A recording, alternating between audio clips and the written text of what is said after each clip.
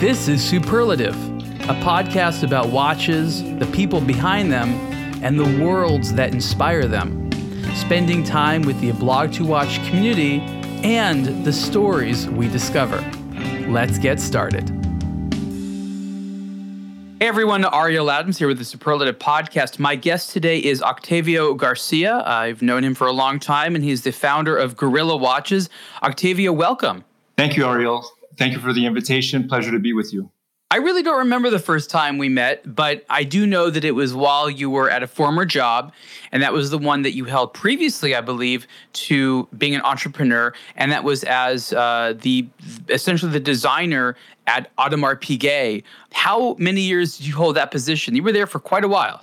I was there about 11 years in total. I started in 2003. Talk a little bit about what Audemars Piguet was like at the time, because I think it's a brand that has, in the last 20 years, and that was 20 years ago, changed tremendously. And this entire conversation isn't just going to be on Audemars Piguet, but it is a brand, again, which is the point of a lot of discussion. And I think it'd be interesting to do some comparing and contrasting. So what was Audemars Piguet like circa 2003? When I began at AP, effectively, it was a smaller brand. We were about 200 people on site. The teams were very close and worked in collaboration in an almost organic way. And I think in that sense, I imagine that has still remained the same today, because I think it's an important part of product development and design is to have these teams collaborating closely. So I think that's the one thing that stands out for me with AP, is that it was a brand that was also in search of developing itself from a product standpoint beyond just the Royal Oak. And so I came at a time when the company was open to creativity and to guidance from a creative standpoint. So thank you for sharing that. I want to talk a little bit more about that era, but you said something so interesting to me, and that was that 20 years ago, they were very dedicated to moving beyond the Royal Oak. It sounds to me like for probably several decades now, at least, Audemars Piguet in one way or another has been trying to assert itself beyond this. It's kind of a funny phenomenon. Is it a predictable thing? Like, did it make sense to you? Were you not just like, let's just go with the Royal Oak? Talk a little bit about this interesting phenomenon where there's this massively successful, a product family, but it does not define the entire brand, at least in theory. Well, I mean, from the inside, when you consider the Royal Oak, its strength from a design point of view, its popularity, its history, you also realize that when you're walking through the museum, there's so much other interesting material that you can draw inspiration from. One of my favorite examples is the millinery collection, where we developed that as a new branch. And in general, I think what makes Audemars Piguet unique is the variety of shapes that are within the collection at the time. There was Edouard Piguet, Jules Audemars, millinery, and the offshore and Royal Oak. So this variety was interesting and open to various audiences, because not everyone is looking for a sports watch only. Yeah, no, I just think it's been such an interesting evolution. You talk about the millinery, which was, again, a fascinating collection, was very different, trying to be more dressy. And I'm also thinking that I think 2003 was around 10 years after the original Royal Oak Offshore came out. And this was also a time when watches like the Offshore were getting very popular. This was the year before the Hublot Big Bang came out. This was when Panerai was starting to get kind of popular a little bit. What was some of the talk a little bit about the market? Because I think it's quite different, I think, 20 years ago in terms of what people were making and buying. There are similarities, but talk about sort of what was hot at Audemars Piguet. Well, I think in general, markets have a tendency to evolve in waves. Things come and go. And I think that what's one of the strengths of AP was really sticking not necessarily to the trends, but focusing on what really embodies the company. And so developing those branches was also an important part of its development in general. So the offshore and the Royal Oak, particularly the offshore, contribution to the brand was the main focal point, and we did do some pretty cavalier exploration with the offshore, and it connected with the clientele at that time, and it also surprised and challenged the clients from Audemars Piguet by introducing new materials, exploring new directions in design, collaborations with different testimonials and friends of the brand. All of these things, I think, helped build the experience that AP had with manufacturing new materials, and what was an important, I would say, passage into the future, into where AP is today. There was a lot of testing at the time, and again, I want to add a little bit more context because not everyone is familiar with this era like you and I are. I mean, you more than me, but I mean, I regularly speak to novice watch collectors that have no real ability to connect with this era. And that's, I think, what's interesting is even 20 years ago, might as well be, for some people, 200 years ago, because there isn't discussions about these watches. I mean, Audemars Piguet today does not mention the offshore, like barely. They have like the model they make, which is sort of the remake of the originals. But this era of collaborations, of experimentation, as you said, every new limited edition offshore did something new. It was like, hey, let's try new chronograph pushers. Let's try new bezel material. Let's try new hands. And I think they did well because they truly experimented. It must have been exciting. And I'm wondering how much of those decisions got to be yours, or did someone else say, hey, Octavio, we have this idea, we have this material, make it work? Well, I mean, my career at AP evolved throughout the 11 years that I was there. Yeah. So I began as purely a designer, and then eventually went on to managing a design team internally. So I have to give credit where credit is due. I was not the only designer working on these pieces, and it's thanks to a team of creative people that we were able to generate such interesting watches. Some of them experiments, but always keeping in mind that those experiments would potentially trickle down into the core collection products of the future. So similar to what you would have in Formula One, where you experiment with really the cutting edge. Oftentimes these technologies, some of these technologies trickle down into more accessible and understandable collections for a wider audience. At the time, were there others doing that? I mean, it was a very open-minded time in the watch industry. I don't want anyone to think that because it was in the past, it was somehow more conservative. If anything, it's more conservative today. But talk a little bit about, if you remember any other brands doing that, because it felt like Audemars Piguet, for a brand, of its seriousness, was very open-minded and playful. And I can't really remember too many others doing that. Do you? But I think even before I began at AP, Audemars was already a playful brand. If I think back at some of the Edouard Piguet pieces that they were developing with semi-precious stone base plates, or some of the grand complications that they were developing under the Royal Oak collection, they were already pretty groundbreaking for the time. But off the top of my head, I can't think of any other brand in high watchmaking that was doing this sort of experimentation. No. And so I think it's very true that Audemars Piguet for a long time had a confidence of we did it early, not necessarily first, but we did it earlier. And I think that confidence has translated itself to the consumer. What would you say is the difference between how consumers look at the brand Audemars Piguet today versus during the time you were there? Because I think there's been a major shift in the types of people. It's almost become a major part of pop culture, whereas it was still, a bit of a niche thing much of the time when you were working there. Well, I think along with the brand, the consumer, the clientele has evolved and has also matured. And so expectations are different now. And I think that AP understands that. They have their ear to the ground, and they're listening, and they're adapting the brand, and perhaps consolidating all the experimentation that was done before into more mature, elegant products. Do people still ask your opinion about the new things, or are you just, you've been away for a while and you're just sort of clean your hand with it? Because I can imagine there's still this group of people, and every new watch are like, Octavio, what do you think about this? Occasionally it does happen, but it's always in good spirits. And we speak about all sorts of brands, and we have our opinions about all sorts of brands. It's exciting to see now that there's an upcoming generation of new brands as well that I think is stimulating also the bigger brands.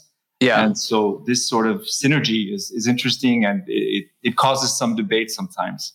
Now, you went straight, and again, correct me if I'm wrong, from your time at Audemars Piguet to becoming an entrepreneur. And I think it's important to say that, of course, you were living at the time, or still now, in Switzerland, in watchmaking country, but you are not yourself Swiss. You had your art education here in California. Talk about the fact that you are amongst the people that moved to Swiss watchmaking country. You're not the only one, but would you agree it's a bit rare? It tends to not be a place that is highly exciting for foreigners to live.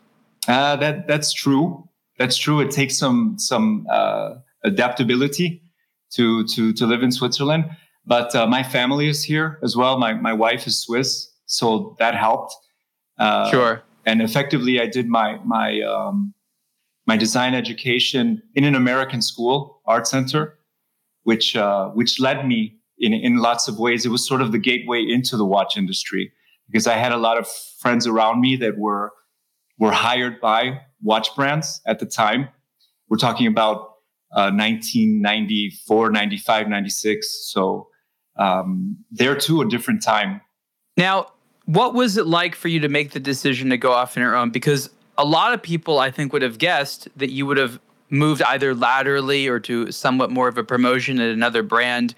What was the decision like? I think it's because a lot of people have done this before you and many since you, where you take this, good time at a big brand, one that many people want to be part of, but then you sort of go off on your own. And we see this behavior a lot of times. And you were, again, I think part of an early era of independent brands that obviously, according to many people, are the most exciting part of the watch industry. I agree. But talk a little bit about psychologically, maybe even practically, why that was a better idea than trying to move to another brand. More so than being a better idea, I think I just had to have that experience. For many years, I was contemplating, meditating on the idea of going solo and starting my own brand, experimenting what that would be like.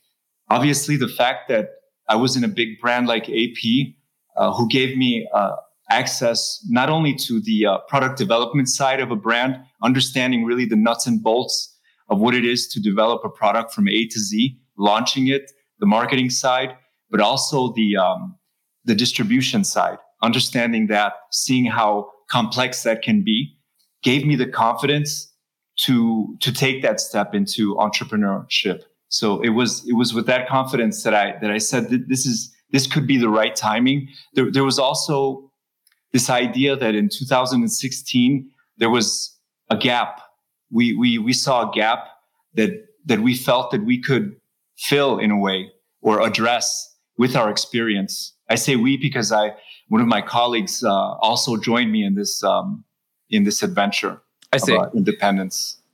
So it's a little bit better when you're not alone, but it's still also a scary thing, because when you see behind the scenes, you do understand the nuts and bolts. That's obviously an incalculably, valuable education before starting your own brand. But don't you ever get a sense of the risk and, how much is at stake, huge investments, and how long it can take? I mean, using the example at Audemars Piguet, the Royal Oak, it was not an instant success by any means. It achieved success after a lot of dedication by the brand and refinement and lots of things like that, but it was not an instant success. What was your perception of risk at the time?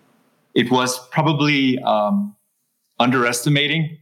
I think I underestimated the risk in a lot of ways, which interesting. Is not necessarily a bad thing, because although we're very comfortable with the product development side, everything else around building a brand was a very steep learning curve, right?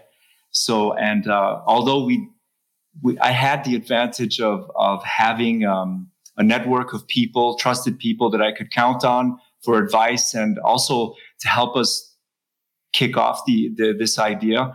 I think in a lot of ways it was good that I didn't know the extent of the complexity in a way of doing something on my own.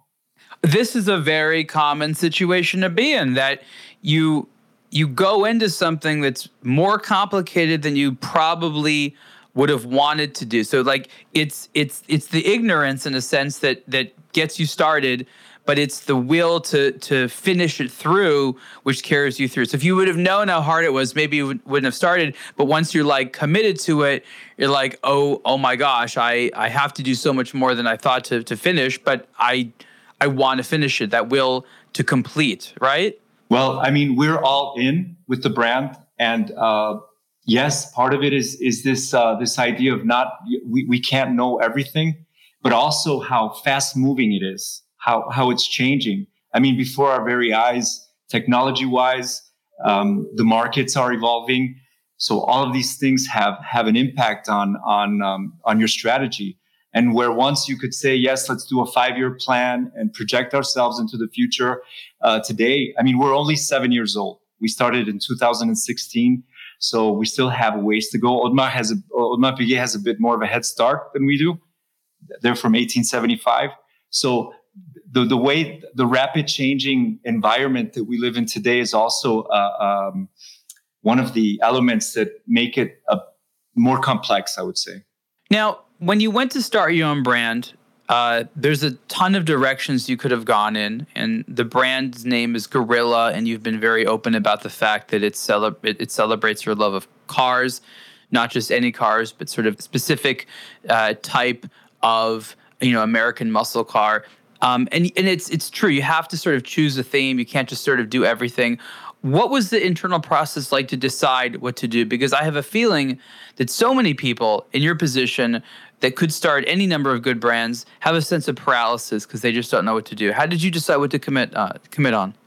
Well, I think when you're starting something new, like you have to love the theme that you're choosing, right? You have to be comfortable also with the vocabulary of that theme, and so picking something that you're familiar with, that has an emotional connection to you, is obviously easier in the long run, because you can relate to it, and because my theory was that cars and watches have very many parallels. They're both emotional. As far as I'm concerned, two of the last emotional products, mass market products.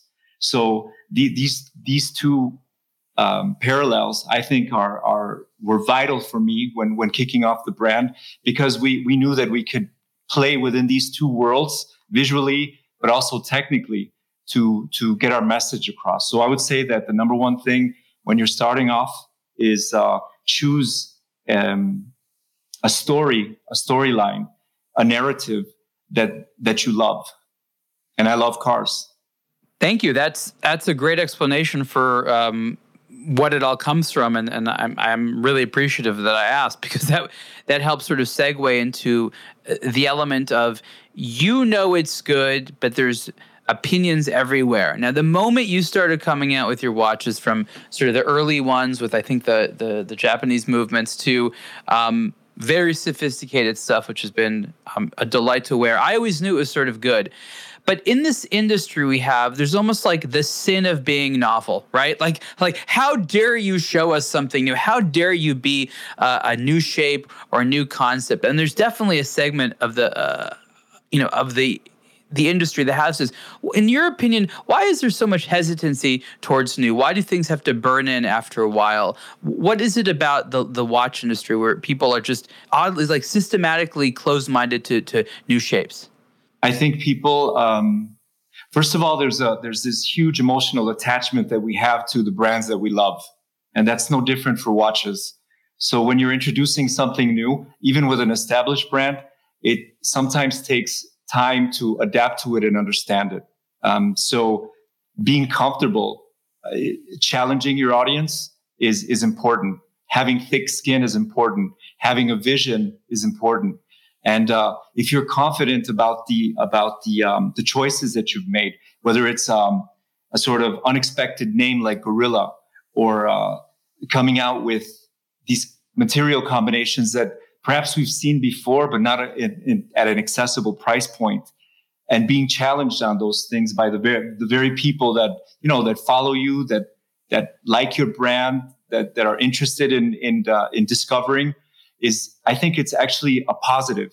It's positive to challenge your audience. Interesting that you talk about this notion of challenge, and I'm thinking about this because you're right. When people normally don't like to be challenged, they end up appreciating it, but it's the rare soul that actually likes to be challenged. I do like to be challenged. Most people feel defensive, and that's actually the emotion we see. It's sort of a threat. How dare you ask me to make a decision on whether or not something new should be incorporated into my list of favorites? I'm very threatened by this because you are challenging them to make a decision. Do they like it? Do they not like it? Does it work? Does it make sense for them? It's something new to learn, and maybe it's just as simple as the fact that a lot of people don't like to new learn things, and some people do. Going with the sort of, the shape of the watch, do you have a name for it? Because a lot of brands sort of come up with fancy names for their watches or terms, and I always find that helps. And you've obviously stuck with the sort of shape, not through all your watches, but, a sort of, I wouldn't call it boxy, but a cool shape. What do you call this shape? I think that, to be honest with you, I don't necessarily have a name for it. It is a tono shape. A barrel-like shape with these two softer outer edges that sort of converge into the rubber strap, which is integrated. So it makes a sort of tono shape. But just building on your remark regarding challenging the audience, I think that another important element in that challenging the audience is this sort of idea of finding balance between what a watch is supposed to deliver on a sort of rational sense, that's to tell time, right? And finding balance between that and a new aesthetic vision. And so, because as a watch enthusiasts, we've learned hour, minute, the display of a watch. So we have these learnings and if you can lay that out in a clear way, in a concise way, in a way that still makes sense to the eye, and at the same time surprise people with new shapes, then I think that's the kind of combination that can allow you to have arguments to convince audiences that your watch has longevity, if you will, or has a design that can with time be understood. I like the word merit, that it has merit. Yes, that's it. Now, I think a perfect example of what you're talking about, where you challenge some of the perceptions, for example, the notion that a watch dial has two hands in the center, one pointing to the hours, one pointing to the minutes, and you have the wandering hours, as Audemars Piguet called it, the star wheel. Work, of course, adapted it to the sort of satellite system, and you used it in at least two watches because you loved it. Would you agree that this sort of wandering hours system to tell the time is the perfect example of challenging the convention, but presenting something that is arguably equally, legitimate to tell the time? Yeah, that's a perfect example. Although even in its simplest form, the hour minute, you can still make mistakes, right? Yeah. But effectively, the wandering hour is a perfect example of challenging the audience, offering something unique, offering something with depth, with mechanical dimension that also tells time. And that's a product that the first time I saw it at AP in the form of the star wheel really caught my eye, because on the one hand, it fundamentally it's not that complex of a movement of a construction, but it's striking and it does look complex. So yes, that's a great example of challenging the audience, challenging the eye. Now, I think it was 2019 where you first came out with I think it was the Drift, it was called. And this was, I think, very special because this was the first time, to my knowledge, in a modern sense, has this complication been offered in a relatively affordable package. Urwerk watches are by no means affordable. This was prior to when Audemars Piguet had re-released its Wandering Hours. I think Parmigiani had something, but they were all very, very high end. What was it like for you emotionally to introduce in a very excellent quality this type of watch for a whole category of consumer that simply couldn't afford it before? It was a milestone for me with Gorilla. It was something that I had in mind for many years, and being able to develop it with Vaucher Manufacture in Fleurier was also important for me, because I knew that we could deliver not only something that was visually striking, but that was stable, that could be easily serviced. And so that combination, and I mean, that's the job of the designer, is to be able to offer something that addresses a need, but that also offers something of quality and relevance to the market. So I think that for me, in any case, it was really a milestone for the company. Now, you proudly put Vaucher Manufacture on the dial, and I remember that story. I think that was a great, not only collaboration, but a transparent discussion about how mutually specialized companies can help one another. Did the community understand? I figured it out. I understood that you had a love for this Star Wheel. You even told me years before, I remember. Did the community say, hey, Octavio, we get it. We understand what you're doing. That's awesome. Or did you have to, explain it a lot of times? No, I don't think I didn't get a lot of feedback from the community. There are some enthusiasts that really saw that as a sign of quality. And that was part of the idea. But I think more importantly for us was that Vaucher understood it, that Vaucher accepted and understood the fact that, and they were actually very surprised that we were interested in putting their name on the dial. Really? So, yes. Yeah, it was unexpected. It was also unexpected with the work that we did with Dubois des Pras and the chronograph. You got their name on there as well. Yeah. But they were happy to do it, and I believe we were the first to ask them to actually allow us to put their name on the dial as a sort of stamp of quality for the product. Now, and I guess you answered my question, which was why you did it, and that is to communicate to people that there's a lot of good parts in here. It makes sense to me. Why do you think others in the watch industry are so afraid to say they're working with these people? There's this secrecy that goes on a lot. Whereas when you end up knowing who helped make stuff, sometimes it actually makes the products even more desirable. Help me understand the secrecy that we sometimes see when it comes to who's helping who make what. That's difficult. That's difficult to respond to. I think that it's a loaded question, Ariel. I understand the need for brands to build upon their story, their brand story. Many of these brands have heritage.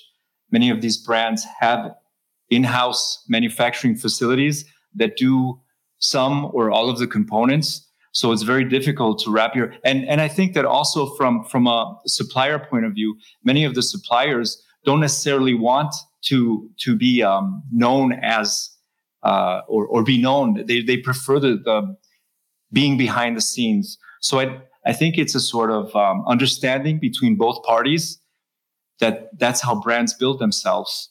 For us, it was absolutely natural to be able to share, even with Ariel, even with the Miyota movements that we're also very proud of, that are also very stable, strong movements. We have absolutely no problem being transparent about that.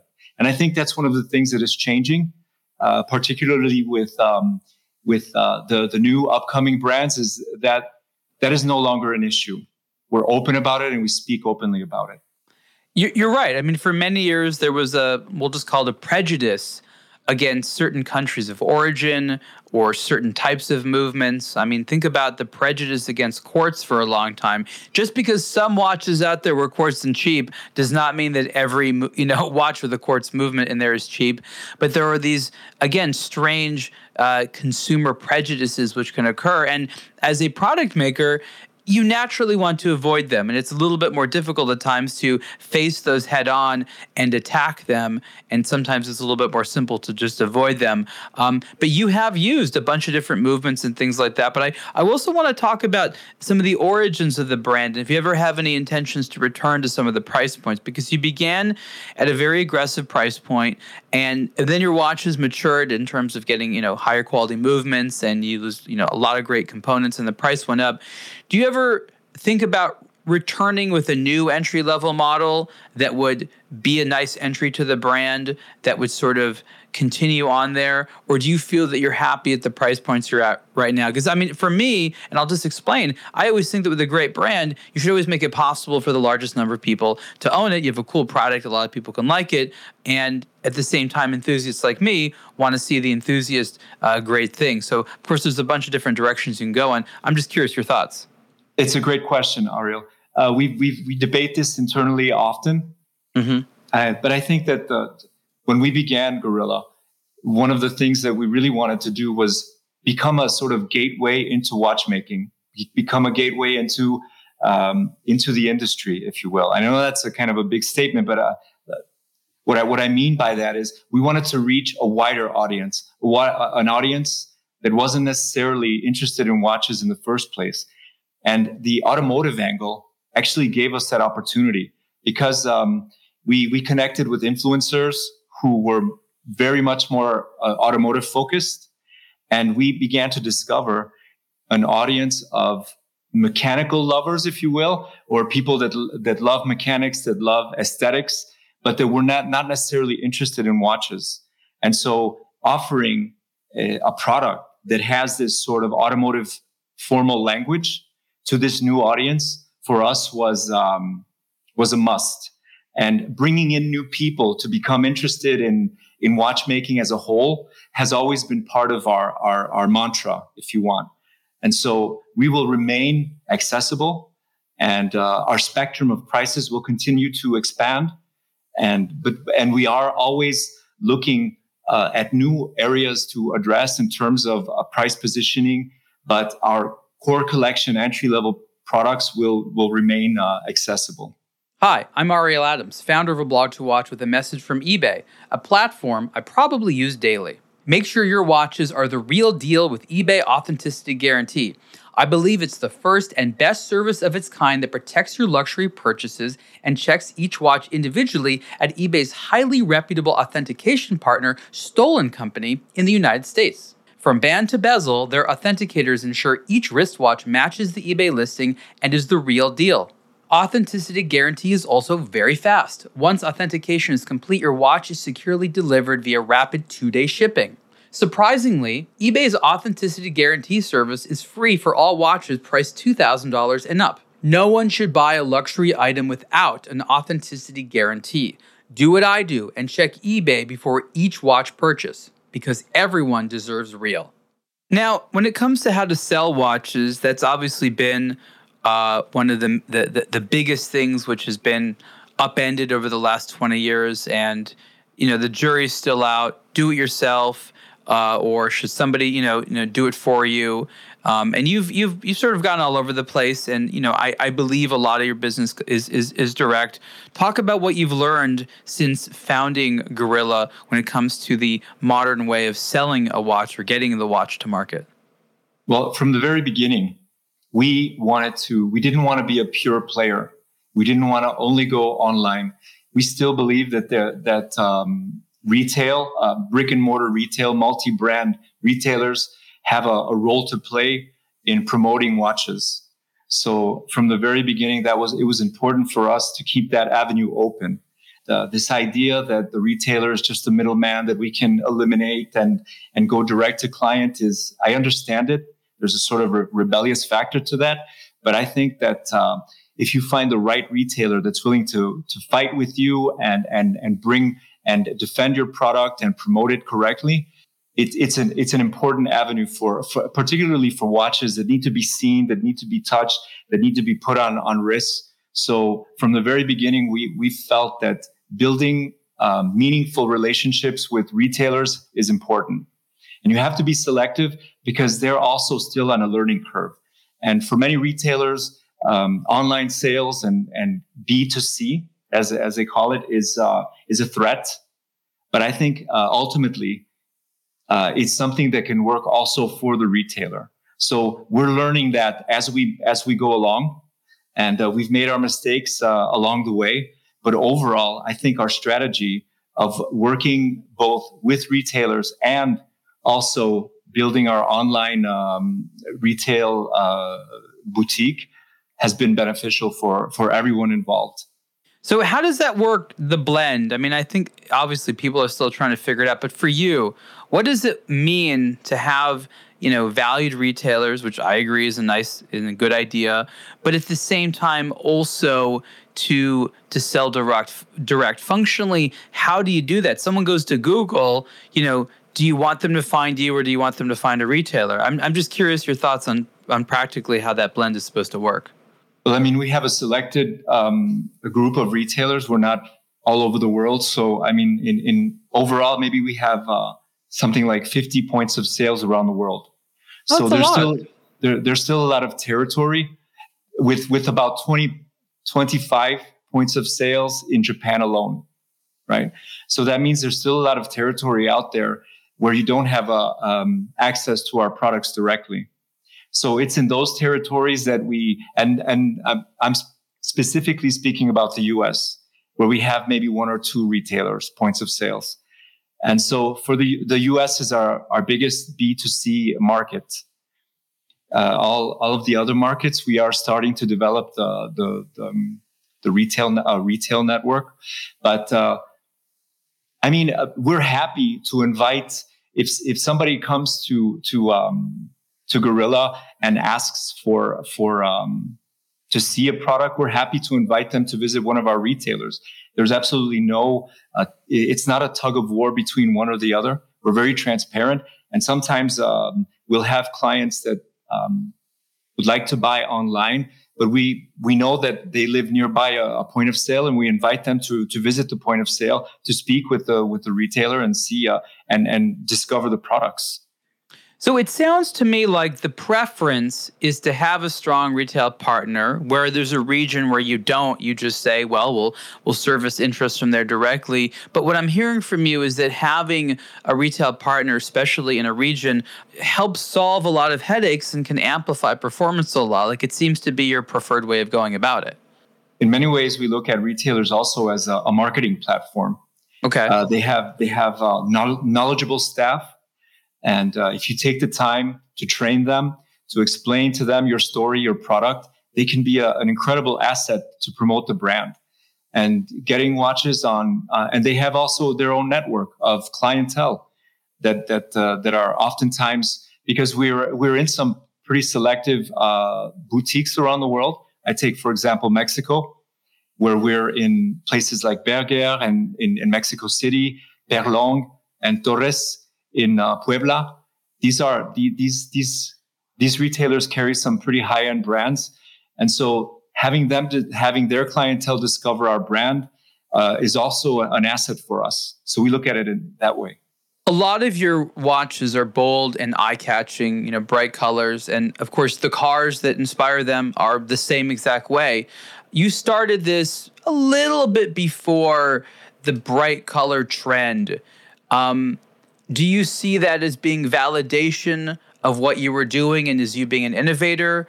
Or are you like, everyone's into colors now. I guess I got a few years head start. I'm just curious what your own thoughts are on the fact that, bright and bold colors, truly whatever people can get their hands on in terms of materials and colors, they'll try now. What are your thoughts on this fascination that the industry has with this right now? I think that independent brands, beyond the topic of colors, independent brands stimulate the market because we're taking we have space to take risks that maybe established brands don't have. So that's one of the reasons why I wanted to become independent, because it allows me to take these risks. As a designer, I'm able to push the envelope, and I'm very proud to see now that this might be a kind of strange way of saying it, but I think that we're testing the waters for and sort of giving permission, if you want, or validating the fact that these new bold directions are actually commercially viable, right? I don't know if that answers your question. Yeah. So what you're saying is that they're very risk averse, and the moment that you show that the world does not explode when it happens, they're like, oh, okay, we'll try it. Yes, that's exactly what I mean. Do they thank you, or is it just sort of a very silent thank you in the form of copying? No, I haven't got any official thanks from anybody, but I think seeing the industry move in new directions is enough for me. Now, materials these days seem to be coming out of the woodwork. There's, people making their own carbon blends and all these new terms that happen, and every type of a composite you consider. Some of them are not at all even appropriate.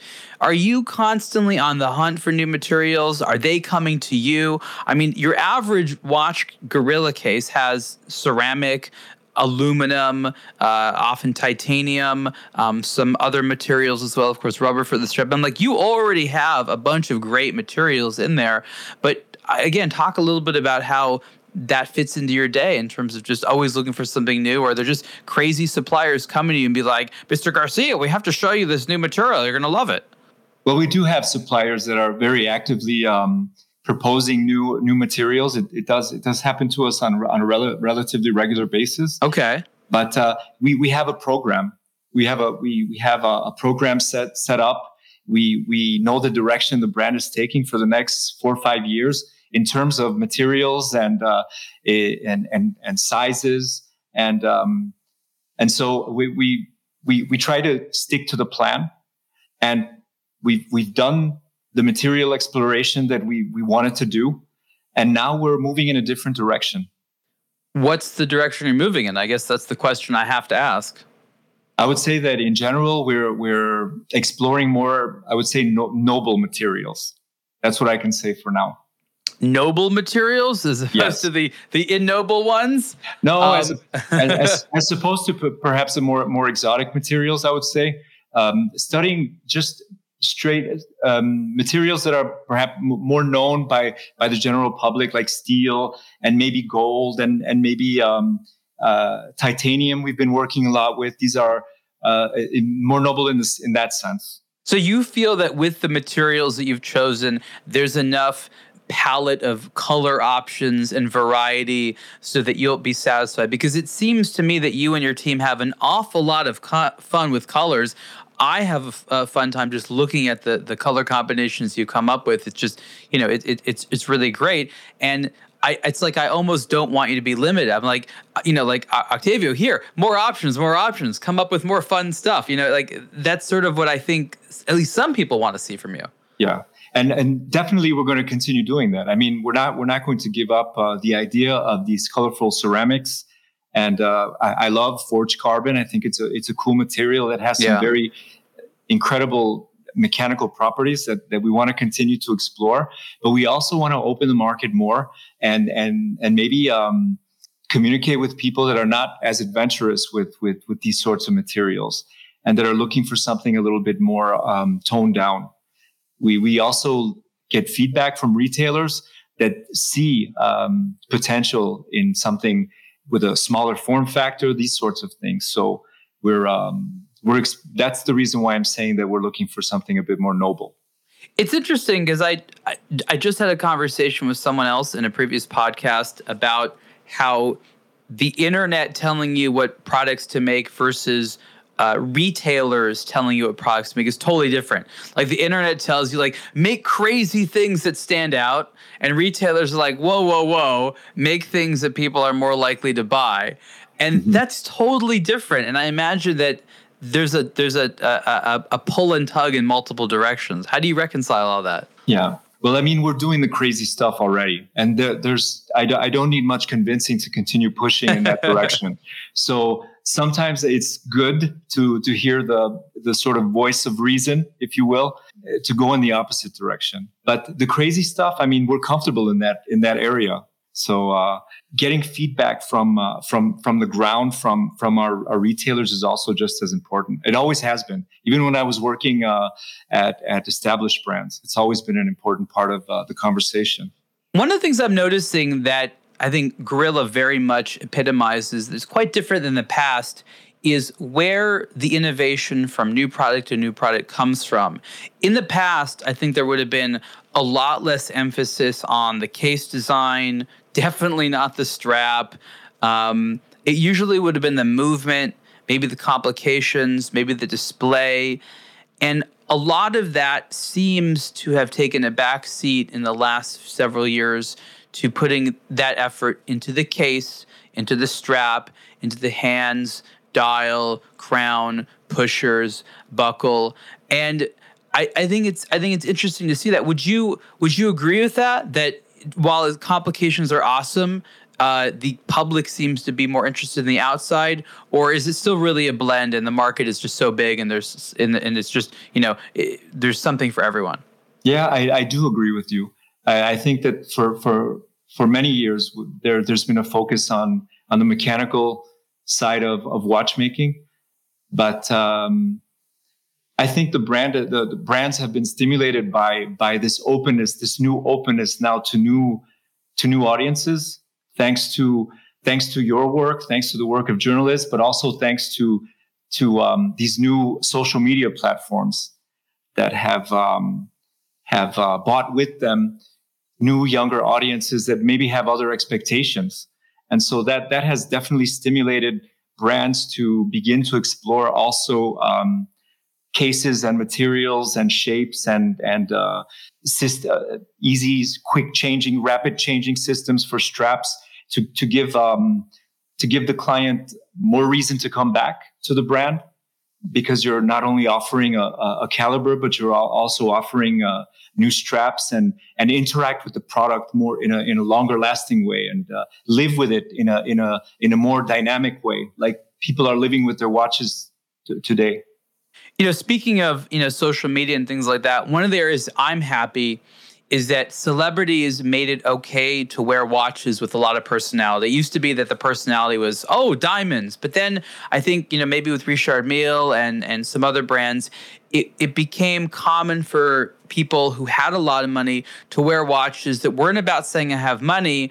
We're just saying maybe I'm playful, or I have this interest in pop culture, or I have these other interests. And that permeated into the regular consumer, such that people, I think today, compared to maybe 10 or 15 years ago, are so much more comfortable wearing a watch that makes a statement about themselves. I think so many people bought black-dialed Submariners for so long because it was safe and neutral, and you never needed to worry about what someone was thinking about it. And now I'm looking at one of your newer watches that has blue and red. I'm looking at the Blue Demon, and it's got so much stuff, and it is like the opposite of a black dialed dive watch. It calls so much attention to itself, and it works because it's been normalized that that's okay to do. And you and I have known about that for, I guess, as long as we've been into watches. I think it's so great that social media has communicated that to others. But at the end of the day, you still need your product, no matter how showy it is, to be well made, to be a good watch. And I guess that's sort of my last area of questions. How have you, since started being your own your own watchmaker, your own designer? Mm-hmm. How have you learned how to be a better watch designer versus just a brand person? I think that the ambassador can be a double-edged sword, and effectively having celebrities that are not afraid to make a statement at a red carpet is important. But in my experience, clients are pretty adventurous, and I saw it in my days with AP and other brands. Before this whole social media boom took place, people were already looking for something new. clients were already looking for something new. And I think that they appreciated all of these different exercises that were done in the past. And so effectively, some people are reassured with seeing a celebrity wear an outrageous piece. But I think in general, clients and new audiences are really looking for something fresh and new. And I think on the contrary, social media has made it even more important and more pressing for us to innovate more rapidly. And again, coming back to challenging the client, they're looking for challenges beyond what the celebrity is wearing. They're looking to be challenged and looking for a new niche. That's another thing that I'm seeing, Ariel, is that social media has created tribes of enthusiasts that are looking for something specific and personal to them. So I think I want to say that we're in a way beyond the celebrity, and we're now more in these tribes of people that are looking for new visions, new proposals, new materials to be part of a club, something special. The watch is a tribal signifier. It identifies you as part of a group, and you're right. That is definitely an emerging area because there's so much variety in watches. You have enough to distinguish these micro communities, as you pointed out. So I'm so glad you talked about that, and that of course that you're paying attention to it. And then again, because I'm actually so curious, tell me a little bit about your what you've learned about just making a better timepiece over the last several years, being your own brand man. Many things. Sure. I would say that first of all, there's the distribution part of what we do that's challenging. Reconciling the retail with B2C has been a tremendous challenge and an incredible learning curve for us. From a design standpoint, I would say that it's probably where I feel the most comfortable, Ariel. It's the place where I'm most comfortable exploring and pushing the envelope. It's I don't want to say it's the easiest part of what we do, but it's the most instinctive and most comfortable place within the brand building process. Building also the brand from a marketing point of view has its challenges, and I would say there too that there's a big learning curve because things are moving so rapidly. So, but from a design standpoint, I feel very comfortable and confident that we're going to continue challenging our clients. I guess I want to clarify, like the actual watch as a tool. Like you've not only had to design designs, but items that are made to be durable, to be legible. You've learned about movements. You've seen things come back. I mean, everybody wants their watches to last for as long as possible. You've stacked materials in a certain way, and you seem to have repeated certain things, which to me sounds like it works. Yeah. I love watches because they're a tool. So, tell me some of these things that you've learned. Yeah, effectively. So, for instance, the stacking, we believe that each material has specific mechanical properties, and it has its place on a watch. So, ceramic, obviously, as a bezel, is perfect because it's shock resistant, scratch resistant. Maybe not always shock resistant, but definitely scratch resistant. and the bezel is part of the watch that takes the most trauma when you're wearing it. Carbon fiber is lightweight. It's easy to shape. It has a certain tensile and torsional strength that I find interesting for the case itself. Mm-hmm. Titanium is a warmer material that's allergenic, so it's relatively easy to finish. So we feel that that's a perfect material to be in contact with the skin. So all of these ideas come from this sort of user-centric design approach. What about aluminum? Because it's sort of a material that, I don't think you got enough credit for bringing. There's not a lot of it, but use it for colors and things like that. Bulgari has its whole aluminum. How do you like working with that metal? It's a fantastic metal. It has to be used also carefully because it is quite delicate. Yeah. But you remember the time when brands like Omega and Rolex were using it regularly on their bezels. Oh yeah. So it has there's incredible color palettes that we can play with. And it's a material that really opens also from an aesthetic standpoint, a lot of possibilities. So definitely used. We also use it a lot on our dials. So these color matchings, where you have a beautiful color, but also you have this metallic finish, is something that we love to use on our flanges and as a pinstripe, a detailing on the watch itself, on the case itself. Are you happy with the number of watch releases you're able to come out with each year? Or do you wish you could do more? Because I'm sure that as a small brand, you have to sort of have certain limitations. You can't do everything. You can only invest certain amounts. I just wonder if you get impatient to do more, or you feel like you've hit a right stride. Because running a watch brand is just a constant state of fixing things and trying to figure out what you want to do and figuring out cadences and time frames. I'm just trying to figure out how these things are all resolving for you now. Less than 10 years, but more than 5 years into this. Yeah. I think we have a good cadence, because for every product that you launch, there's a marketing machine behind it. So I think this year we have 5 novelties in the pipeline, and that's already a lot to manage from a product development standpoint, delivering on quality and marketing and promoting. So beyond that, at this stage in the brand's life, I think would be too much of a challenge for us. So we're in a comfortable space in terms of launches, I would say, and novelties. That's a good amount. I mean, I'd say that most brands should strive to have 1 release a year, especially small ones. Having a few is great. 5 is fantastic.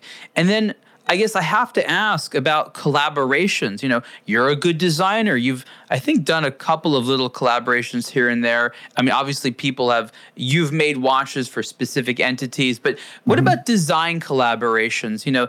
Obviously that was big, in sort of an informal sense over the years. Now it's getting very formal. Obviously a bunch of people have different opinions about it, but for you personally, do you want to do more design collaborations, or are you the designer and when people collaborate with you, they bring something else and you bring the visual aesthetics? We're not actively searching for collaborations, but I'm always open to bringing in a new perspective to the brand. So that's definitely something that I would consider if ever the opportunity came to Gorilla to collaborate with another brand or another designer. I would be more than happy to take up that sort of challenge, for sure.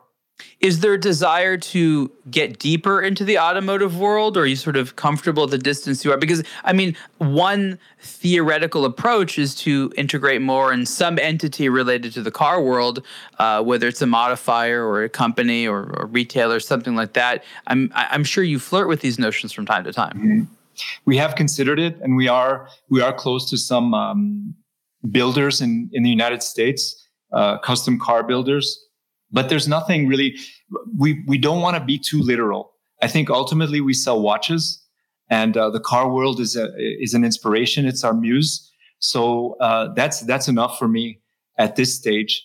Perhaps if something comes up, we're always open to it, but it's not something that we're completely focused on doing. What's important for us really is the connections we have with our clients, and making sure that they understand the story and the message. And that story is a balance between both the automotive world, but most importantly, it's about watches.